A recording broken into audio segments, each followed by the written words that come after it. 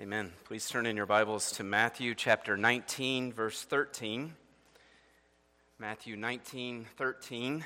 If you're using the black Bibles, that can be found on page 824.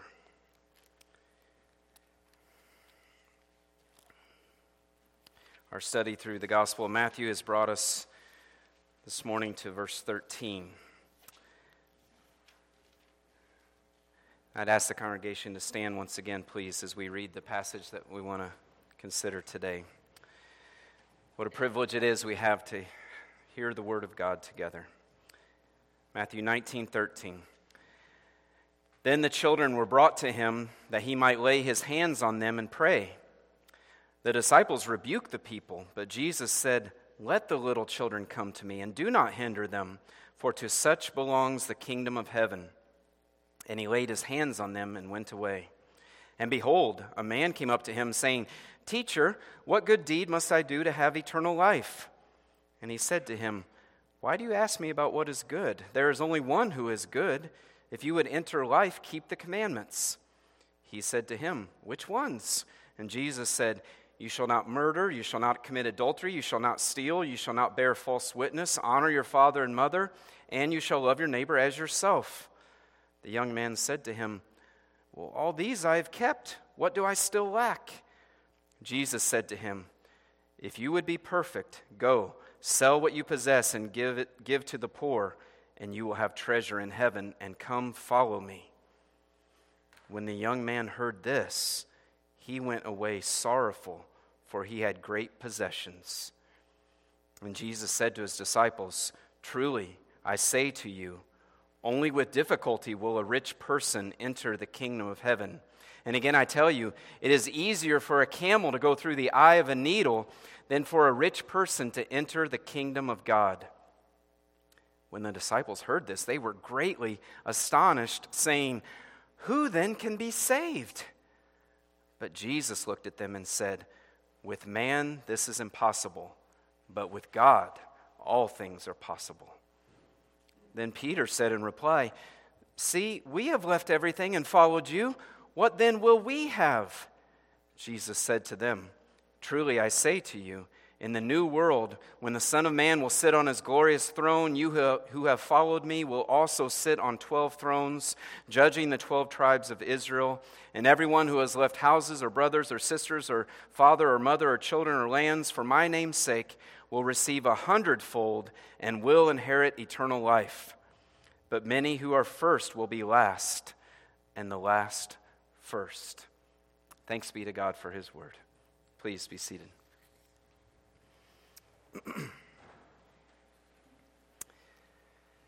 The title of the message today is, "Who will be saved?"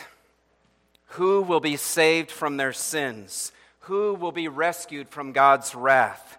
Who will be with God forever in heaven? Who will escape the eternal flames of hell?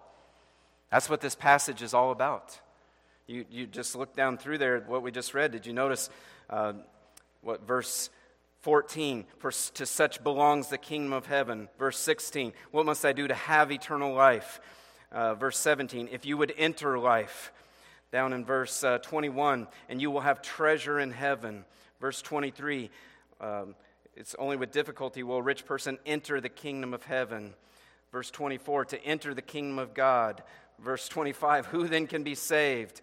Verse 29, "Will inherit eternal life." That's what this passage is all about. Who is saved? This is not talking about who are the super elite disciples, right? Who's in graduate school of following Jesus. No, this is talking about who is a Christian. What does it mean to be a Christian? Who will be saved? It's a very important question to ask, right? Who will be saved? Sadly, many people answer that question wrong. Sadly, tragically, I would say, many wrongly think that, well, good people will be saved. Religious people will be saved. People who go to church will be saved. People who work really hard at doing the right thing will be saved. People who were baptized, confirmed, and married in the church will be saved. People who say a prayer or sign a card or walk an aisle at a rally or something, they will be saved. But in our text today, Jesus will show us and tell us what kind of people will in fact be saved, what kind of people have eternal life.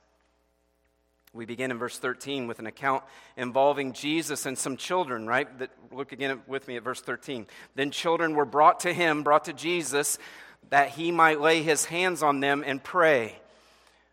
All right, so this group of children are brought to Jesus. I imagine some of them were little babies or toddlers that are being carried. Others were probably being led along by their parents, and others were older, and they're kind of saying, hey, the parents are kind of saying, go up there to him, go up to him, right? This was common in their culture to ask a rabbi to lay his hands on them and pray and bless them. And people knew by this time that Jesus was a powerful rabbi.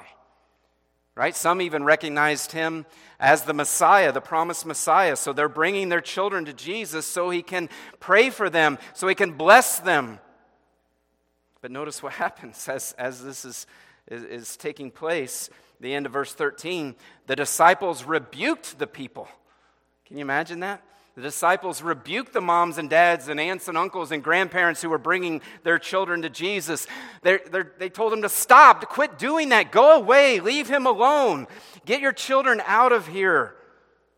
They're shooing the kids away. They're telling them to beat it. I guess they wouldn't have made very good greeters in a church, would they? But why would the disciples do this? Well, the first century was not like our culture today where everything revolves around kids. Back in Jesus' day, children were often marginalized. They were dismissed as a nuisance, right? Because they weren't old enough yet to really be economic producers or contribute anything meaningful to society, so the thinking went, right? And matter of fact, quite the opposite. They're actually kind of a drain on resources, right? Maybe someday they can contribute, but right now they're kind of a nuisance.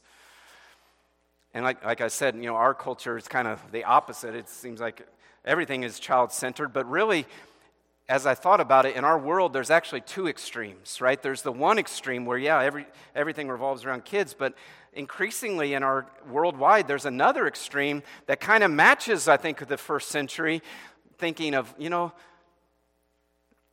children are kind of a drain.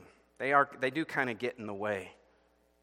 Right? More and more couples don't want to have kids because it's going to interfere with their careers. It's going to interfere with their hobbies and their adventures and freedom. They fail to grasp what God says in Psalm 127:3, that children are a blessing from the Lord. So the disciples viewed these children as unimportant, and so they thought they were doing the right thing. They're trying to protect Jesus from the interruption, from the hassle. Jesus is busy, right? He has enough people asking him for things. And so in the disciples' mind, the last thing Jesus needed was to spend his time and energy on these marginalized, on children, on the unimportant in society. So that's why the disciples are rebuking them, telling them to scram. But when Jesus saw what was happening, look at verse 14. He said, "Let the little children come to me. Do not hinder them." So he tells the disciples, hey, guys, knock it off. And matter of fact, you look in Mark's account, Mark states that Jesus was indignant with the disciples, with what was happening. He was angry that they would keep the children from coming to them. He says, let them come to me. Do not hinder them. Don't get in their way. In fact, make it easy for them to come. Encourage them to come. Why does Jesus have such a opposite view about this? Why is he so adamant and even angry that they would stop the kids from coming?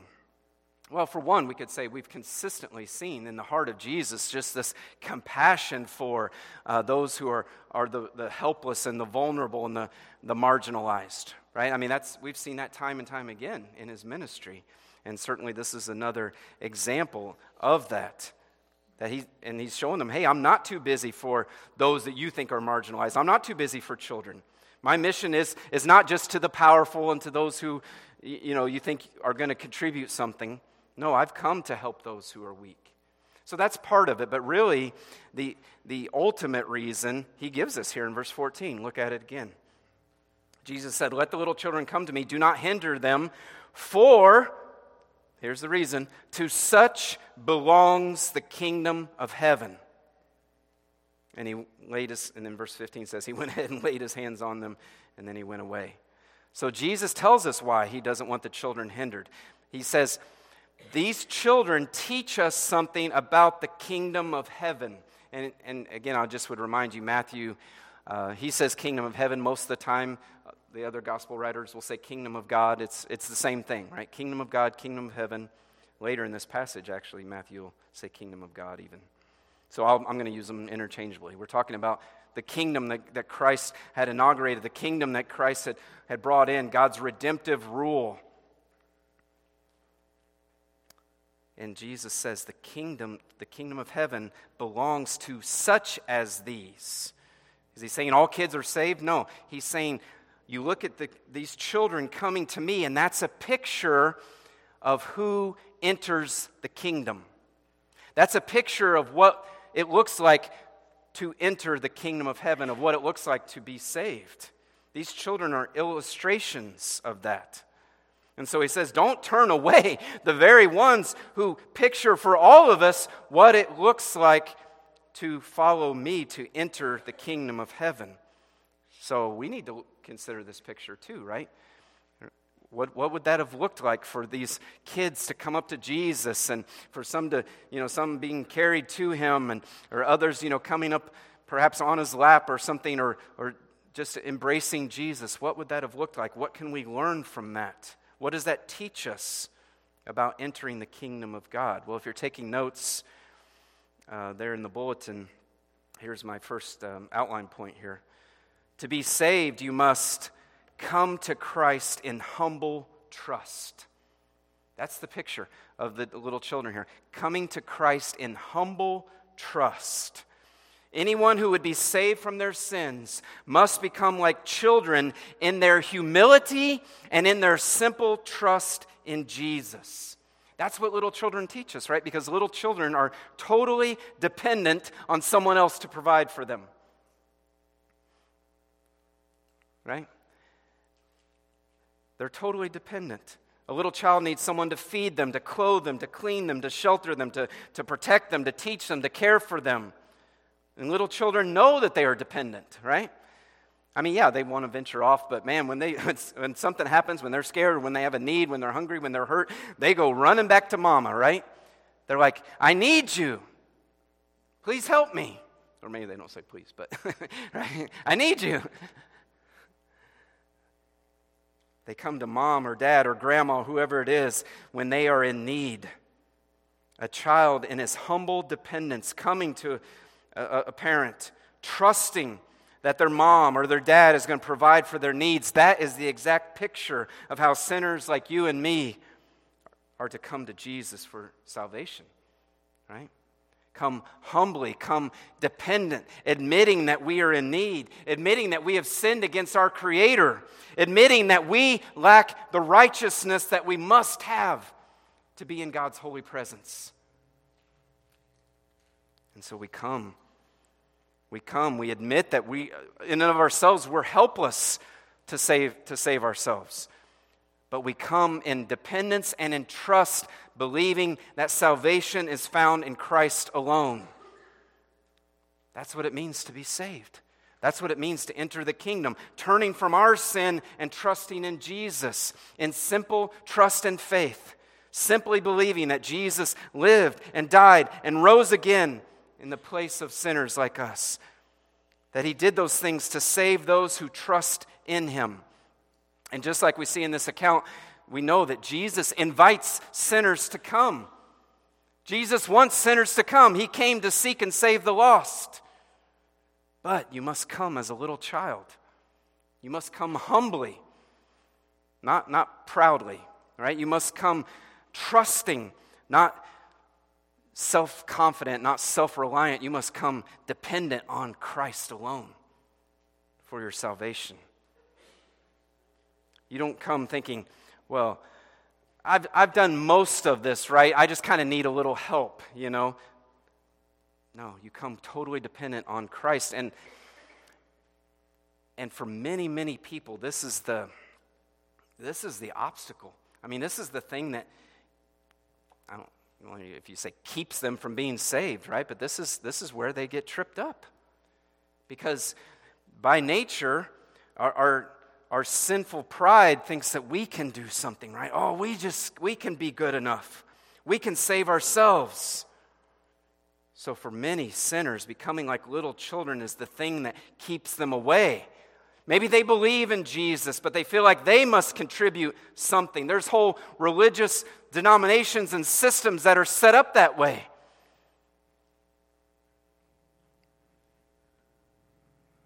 Kind of like,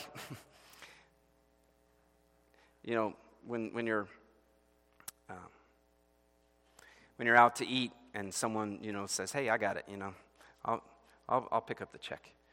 And you say, "Okay, well, thanks. Well, I'll leave the tip." I think that's sometimes how, and that's fine if you want to do that. But I'm just saying, that's kind of how sometimes people are about salvation. Like, well, yeah, I need Jesus, but I'm bringing this, and I'm going to do this, and I'm going to, I'll pick up the tip, Jesus.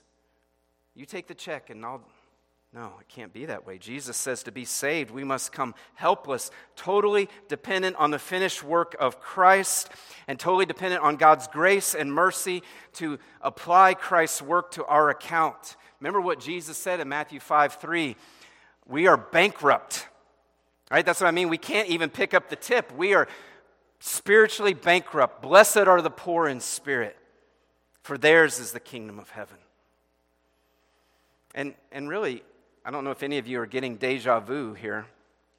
Not only have we talked about this way back in Matthew 5, but we talked about this just in the last chapter. Matthew 18:3, Jesus said, "Truly I say to you, unless you turn and become like children, you will never enter the kingdom of heaven." Verse 4, "Whoever humbles himself like this child is the greatest in the kingdom of heaven." So, really, the disciples should have known this, right? This has been talked about very recently. But again, you see that to enter the kingdom, to become a Christian, there needs to be humility, that recognition that I'm a sinner who needs a Savior, that my sin has brought this debt that I cannot pay. I can't save myself. I'm totally dependent on God's mercy. So that's point number one. To be saved, you must come to Christ in humble trust. Next, then, in verse 16, we see Jesus approached by someone completely different. These are like opposite pictures here. Verse 16, "Behold, a man came up to him, saying, 'Teacher, what good deed must I do to have eternal life?'" And we're going to see in just a couple of verses that this man is also described as young and very wealthy. Luke's account tells us that this man was a ruler, meaning either he was a synagogue leader or a member of some official court or something. And so that's why many of you probably know this story as the rich young ruler, right? That's the description of this man, rich young ruler. So this man no doubt looked rather impressive by worldly standards. And he asked Jesus this question, "Teacher, what good deed must I do to have eternal life?" And right there, that's very impressive in a way, or that's very hopeful, I should say, in a way. Right? This man's not coming like the Pharisees came, what was it, just last week, and we've seen him do it several times. He's not coming to test Jesus. He's not trying to trap him in something. And really, this man's not even coming with some kind of temporal need that he needs resolved. Right? He's just saying, he seems to be sincere. He seems to be thinking about spiritual matters, and he's coming asking about eternal life. What a great opportunity. He's thinking about eternal things. He seems genuine and eager. Mark's account says he actually fell on his knees before Jesus when he had asked this question. So he already has some kind of reverence and respect for Jesus. And so Jesus enters into this dialogue with him in verse 17. He said to him, "Why do you ask me about what is good? There's only one who is good. If you would enter life, keep the commandments." So first, Jesus corrects this young man's careless use of the word good. He's saying good as applied to human activity is really kind of a relative term. In its truest sense, good can only be applied to God. But then Jesus points him to the Old Testament law. If you would enter life, keep the commandments. And that kind of surprises us, right? That he would say that. But Jesus is saying, hey, the law tells you what works are required for eternal life. If you can keep the commandments perfectly, then you will have life. And the New Testament even says that, in like a kind of a hypothetical way, right? I mean, when I say New Testament, I'm talking about the epistles. I think it's in Galatians. Paul says something very similar. So he says, hey, if you can keep the commandments perfectly, you'll have eternal life. Well, verse 18, the young man says back to Jesus, well, which ones? Which commandments? And that's a reasonable question because, again, in Judaism, the rabbis said, as they totaled up all the commandments found in the Pentateuch, in the first 5 books of the Bible, they said, man, there's 613 commands. So it's kind of like the young man saying, he recognizes Jesus as a powerful teacher, as a respected teacher. He says, hey, well, get me started. Which ones do you give priority to? Which commandments should I be focusing on here? And so Jesus said to him, you shall not murder, you shall not commit adultery, you shall not steal, you shall not bear false witness, honor your father and mother, and you shall love your neighbor as yourself. So, of course, Jesus hones in on the 10 commandments of Exodus chapter 20. Specifically, he lists the 6th, 7th, 8th, 9th, and 5th commandment in that order. He skips over number 10 for now. And then he goes directly to Leviticus 19:18. Love your neighbor as yourself. That's kind of a good summary, right, of the commandments. Verse 20, the young man said to him, well, all these I have kept. What do I lack? And so we're kind of like, really? You've kept all those? But obviously this man was a pious Jew. He feels good about how he's ranking according to that standard. Of course, obviously, he's thinking outwardly, right? I've outwardly conformed to those commandments. I don't know if he hadn't heard Jesus' Sermon on the Mount, right, where Jesus is making clear that God expects and demands not just outward conformity, but he cares about your heart, right? Remember, Jesus said, it's not enough that you don't murder someone. If you have anger toward them, hateful thoughts toward them, that's like murdering them in your heart. It's not enough if you don't commit adultery with someone. If you lust after one, you've committed adultery in your heart. So if this young man was really using God's standard, he right then and there would have realized, I'm a lawbreaker, right? He should have already been admitting his guilt and crying out for mercy. But Jesus is going to help him. He's going to help him right here in verse 21. He said to him, if you would be perfect, in other words, if you would be mature and complete, go sell what you possess and give to the poor, and you will have treasure in heaven, and come follow me. So really, Jesus in essence returns to the 10 commandments here. He returns to number 10, the one he had skipped earlier about you shall not covet, right? Because Jesus knew that this was the man's specific problem. With this command to sell his possessions, Jesus puts his finger on the idol that was gripping this man's heart. His love for wealth prevented him from having eternal life. Because Jesus knows, and he's trying to help him see. Despite your admirable piety, despite your sincere desire to conform to God's law, your materialism, your love of stuff is occupying the first place in your life, the place that God alone deserves. And so really you're breaking the first commandment to have no other gods before me, right?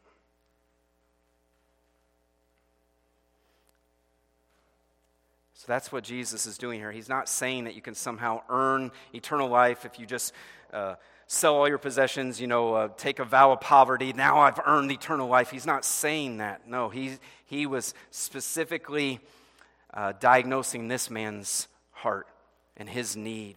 He was calling him to cast down the idols of his heart. And again, back to the Sermon on the Mount, remember Jesus taught in Matthew 6:24, no one can serve two masters. You cannot serve both God and money. And that's what he's showing this rich young ruler. He's showing him that his idolatrous love of money is consuming him, and he must get rid of that idol. Sell everything, and then God will be first place in your life. Then you will have treasure in heaven. Then you will be saved. Sell your possessions. In other words, throw off your idols and come and follow me, Jesus says. So he's laid it all out for him. He's diagnosed his need. But look at how the young man responds. Verse 22, when the young man heard this, he went away sorrowful, for he had great possessions. He knew what Jesus was saying, right? But he says, that's too big a cost. And so he turns and walks away from the Lord. He could not bring himself to give up this idol of his heart. His tragic decision showed that he had a greater love for money than for God. It showed that his security was in his money. He didn't have that childlike faith. He didn't have that simple trust and complete dependence on God. And so this brings us to the second outline point here, still under number 1. To be saved, you must not only come to Christ in humble trust, but you must also follow Christ in total allegiance. Follow Christ in total allegiance. Again, Jesus was not teaching that salvation is by selling all your possessions. He's just saying God must have first place in your life. Jesus doesn't ask everyone to sell everything in order to follow Christ, but he does say to everyone, you must surrender everything to Jesus. Jesus must have the first place in your life. Scripture tells us that God is a jealous God. He demands total allegiance. And he did not send his son to die on the cross in the place of sinners so that sinners like us then can just kind of keep living for ourselves, but I don't want to go to hell, so I'm going to just kind of tack Jesus on as this fire insurance policy, right, or life insurance policy. No, Jesus coming and living and dying and rising again shows that he is Lord and that he deserves our total allegiance. God is after our hearts. He wants our love and our worship and our obedience. And so to be saved, friends, to be saved, Jesus must be our supreme treasure. This is very important. To be saved, Jesus must be our supreme treasure. He must have our total allegiance. Entering the kingdom requires total surrender to Christ. And so, again, with this rich young ruler, Jesus diagnosed the idol in his heart. And I pray the Holy Spirit will help each of us do that today as well. What are you holding on to? What is it in your life that prevents you from unconditionally trusting in Jesus and entering into the kingdom of God? Again, for many, it's pride, right? It's pride.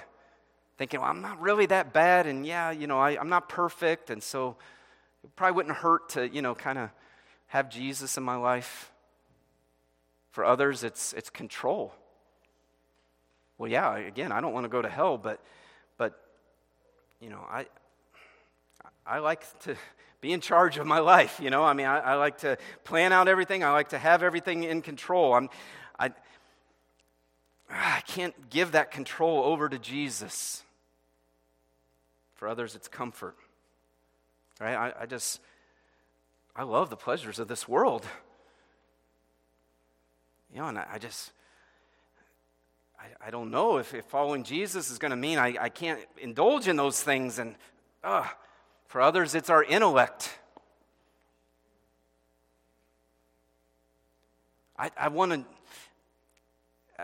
I'm so used to figuring everything out, and there's certain things that I just can't figure out exactly, and so I just can't trust in God's word. For others, it's a preoccupation with what we've achieved or who we want to be, or it can be a myriad of things. But it's important to search your heart and say, is there anything that is first place in my life rather than Christ? Again, maybe it's even a good thing. Maybe it's a relationship. Maybe it's, a desire to work hard, to have a career. Not necessarily bad things, but have they elevated themselves to a place that only Jesus belongs? And so I would encourage you, I would urge you today. Prayerfully search your heart. Is there anything that is keeping you living for yourself instead of living for Christ? And if God shows you that, then by God's grace, you must cast down that idol. You must cast down all idols. You must renounce everything else and embrace Jesus as first place in your life. Like we sang, He deserves the first place. Every inch of this universe belongs to Him. He is Lord and He is the final judge. So admit your idolatry and come to Jesus for complete cleansing of your sins. Declare your desire to live for Him. This is what it means to be a Christian. To give Jesus total allegiance. To follow Jesus as your Lord and as your treasure. Now, admittedly, we're not going to do that perfectly. Again, we can desire that and we can make that commitment, but we are still going to struggle with that. I understand that. Our remaining sin is still going to lure us with other idols, with other things calling for the first place of our affections and hopes and pursuits. But I hope you see that following Christ, being a Christian, means that by God's grace, we daily renounce those idols that have crept in. We daily, by God's grace, flee temptations. We daily continue and affirm our trust in Christ alone for our salvation. We continue to affirm and declare our allegiance to Christ alone. Who can be saved? Well, to be saved, you must come to Christ in humble trust, and you must follow Christ in total allegiance. And this young man was not ready to do that. Maybe later he did. We don't know. So as the disciples watched this young man trudge slowly away, Jesus used this as a teachable moment. Look at verse 23. Jesus said to his disciples, "Truly I say to you," right? I mean, he's trying to get their attention, guys. "Truly I say to you, only with difficulty will a rich person enter the kingdom of heaven. Again, I tell you, it is easier for a camel to go through the eye of a needle than for a rich person to enter the kingdom of God." Jesus says, it's hard to give me the first place. It's hard to surrender all and to depend completely on me. It's especially hard, he says, for rich people to do that. It's hard for rich people because their security and their devotion is often tied up in their wealth. It's hard for rich people to see their need, right? They're used to having everything that they want, or maybe they worked real hard to get those riches, and so they're thinking, I can work real hard to get my salvation secure.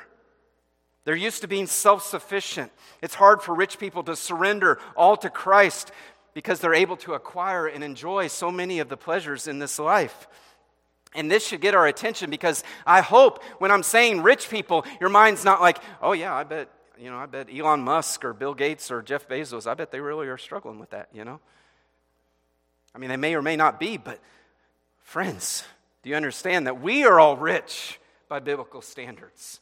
Right? We have so many things. We got food in our cupboards and fridges and clothes and shelter. We can fall into this same trap. This can be an obstacle for us, humanly speaking. So this should get our attention. It's difficult for a rich man to enter the kingdom. And Jesus again says, just to drive this point home, I'll tell you how hard it is. It's easier for the largest animal that they would have known of, or at least been in their area, a camel, to go through a sewing needle eye than for a rich person to enter the kingdom of God. Of course, he's using a humorous illustration, right, of what's impossible. It's impossible for a camel to go through the eye of a needle. And he's saying it's impossible for rich people in their own strength to enter the kingdom. And so look at the disciples' reaction. I mean, now they are just... this whole thing has just really thrown them for a loop, the children thing, and then this guy that looked so promising, I'm sure they were all like, yeah, let's make him part of our gang here, right? And then Jesus does this, and now he goes away. And so they're, in verse 25, they're exasperated. They say, well, Matthew points out, they were greatly astonished, saying, who then can be saved? Because in their thinking, if you were rich, that was a sign that you were blessed by God. You had found favor with God, and so now if you're telling us that rich people aren't necessarily saved, as a matter of fact, rich people, it's actually kind of even harder for them to be saved. There's other obstacles in their way. Then who in the world can be saved? Verse 26, but Jesus looked at them and said, with man this is impossible. So you're kind of right to be, kind of desperate here, right? Kind of like, with man it is impossible, but with God all things are possible. That's point 2 in our outline now. Salvation is completely due to God's grace. Salvation is completely due to God's grace. Yes, Jesus says, it's hard to surrender all. It's hard to die to self and live for Christ alone. It's hard to completely depend on me because I know he's saying, I know as sinners you all have that pride. And matter of fact, not only is it hard, it's impossible in your own strength. He's saying on our own, we can't do this. On our own, we can't do what God demands to be saved. But, praise God, our situation is not hopeless. If left to us, it would be hopeless. It's not hopeless. Why? Because of God's powerful grace. What we could never do for ourselves, God does for us. By the power of the Holy Spirit, the Bible teaches, God gives us the new birth. God gives us a new heart that is able and willing to trust Christ and surrender completely to Him. God frees us from bondage to our idols, to love of money or to pride or to selfishness or false religion, whatever it is. He enables us then to follow Christ in obedience. Through the new birth, God opens your eyes to the truth that Jesus died on the cross for your sins and rose again. God enables you to trust in Christ alone for your right standing before God. None of this, I contribute this much and Jesus contributed. No, you realize it's all Jesus. God gives you a true love for Christ and a desire to please Him. Yes, with man this is impossible, but God can and does do it by His powerful grace. Praise God. Remember what Jesus said to Nicodemus in John 3, truly, truly, I say to you, unless one is born of water and the Spirit, he cannot enter the kingdom of God. But praise God, that's exactly what the Spirit does. He takes His word and He moves among and He gives life to dead hearts. Praise God for His grace. Without God, we would all be lost. We would all be doomed. God has accomplished everything for our salvation, right? I mean, do you see that? Not only did He send Jesus, right, to live the life we couldn't live but had to live, the righteousness we had to have, to die on the cross, paying for our sins, a debt we could not pay, but He's also sent His Spirit then to give life to our dead hearts, to open our eyes. God has done it all. And so today, if you believe in Jesus, if you have embraced Jesus by faith as Lord and Savior, if you have declared your allegiance to Him, then praise God. Praise God for His grace in your life. If you've renounced all to follow Christ, it's because God has graciously worked in your heart. God's given you a new heart. He's enabled you to believe. And so thank Him today. Be grateful to Him today.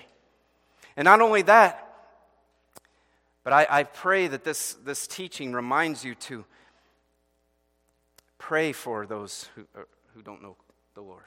Pray for your unbelieving friends and family and neighbors. And maybe you've witnessed to them. Maybe you've tried to invite them to church, or you've tried to point them to Jesus in some way, and they've just, refused. Maybe you look at their life and you see, wow, they're just so enslaved to this world or enslaved to some other sinful pursuit. But they're not beyond God's reach. They're not beyond God's grace. So let us fervently keep praying for the lost. And any opportunity we have, let's keep giving them the Word of God. Parents, keep giving your kids the Word of God. Faith comes by hearing, and hearing by the Word of God. The Spirit uses the Word to give life and faith. Lastly, we'll try to finish this quickly. Number 3, following Christ will bring great rewards. We're still in the same scene here, because Peter said, verse 27 in reply, see, We have left everything and followed you. What then will we have? And the we is emphatic there. He's kind of, it seems like Peter's just saying, unlike that guy who wasn't willing, we have. So what is there for us? And some think Peter's being smug here. I don't know. I mean, maybe he's just needing assurance or something that they are in the kingdom of God, that this is going to be worth it. Verse 28, Jesus said to them, "Truly I say to you, in the new world, when the Son of Man will sit on his glorious throne, you who have followed me will also sit on 12 thrones, judging the 12 tribes of Israel." So Jesus assures Peter and the rest of the apostles, you do have a future reward. You're going to judge Israel. Which that right there was kind of turning their whole understanding upside down, because the Jews thought that Israel's going to be the one judging the world, right? Because we're the ones who are right with God. And he's like, no, I've created, the kingdom of God is something entirely new, right? You can't force it into old wineskins. This is something brand new. I'm the one that is creating this new people of God, the new humanity, as Ephesians and Colossians talks about it. Jesus continues in verse 29, "And everyone who has left houses or brothers or sisters or father or mother or children or lands for my name's sake will receive 100-fold and will inherit eternal life. But many who are first will be last, and the last will be first." Again, it's like he's trying to show them how the kingdom of God is something totally different from the world, right? I mean, the first will be last. Guys like this rich young ruler who looked like they were first, who looked like they had it all together, who looked like they were the top notch in this world, they're going to be last if they don't follow Christ. But then those who are marginalized, those who look like insignificant, unimportant kids who can't do anything for themselves, people who believe like that are the ones who will be first, because they're the ones who truly enter the kingdom. And we'll see this played out in the next chapter as well, the parable of the vine owner. Verse 16, he's going to repeat that same type of phrase, "Many who are first will be last and the last first," and he's going to emphasize it's by God's grace. But what he's teaching them now is whatever we're called to give up in this life in order to follow Christ, and yes, you will have to give up things, but whatever you're called to give up, you're going to be rewarded 100-fold, he says. You're going to be rewarded with much more than you are called to give up. So Matthew says, you will receive, verse 29, 100-fold and will inherit eternal life. I think Mark makes it a little more clear when he talks about both in this life and in the life to come. I think that's what Matthew's getting at here with that 100-fold. He's saying, even presently, you're going to be rewarded with blessings, and then certainly in the life to come. Yes, it's going to be costly to follow Christ, but it's going to be worth it. You're going to be rewarded many times more presently, and especially in the world to come. And you say, well, what are we talking about here? Have we gotten into prosperity gospel? No. He's talking about salvation. He's talking about the people of God. He's talking about the church. Yes, following Christ may mean your family doesn't understand, or your friends may desert you, but you will gain greater relationships within the body of Christ. And yes, surrendering to Christ means you're not going to fulfill every desire of your flesh, your sinful flesh, but you're going to gain peace with God. You're going to gain joy that the world cannot offer. Surrendering to Christ means you give up pursuing earthly riches, but you're going to gain treasures in heaven. And so he says the sacrifices you're making in leaving homes or brothers or sisters or mothers or fields to follow Jesus is nothing compared to the returns that you're going to experience being in the people of God now and in heaven in the life to come. I mean, think about it. Think about what a reward eternal life is going to be. What a reward heaven is going to be.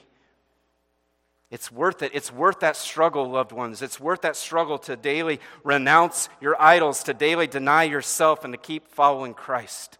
Be encouraged that it's worth it. So in conclusion, entering the kingdom of God is as simple as childlike faith, but it is going to cost. It costs you all your idols. It means you renounce all to follow Jesus. It's total surrender. And today, if Jesus is calling any of you to enter his kingdom and find life, if you hear his voice, do not harden your heart.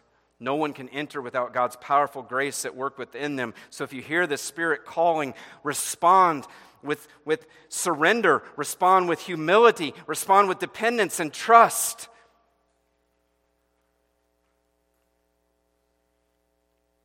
Respond to Christ. And you'll enter into the kingdom of heaven, a kingdom that lasts forever, a kingdom that brings joys unspeakable now and for eternity. Let's pray.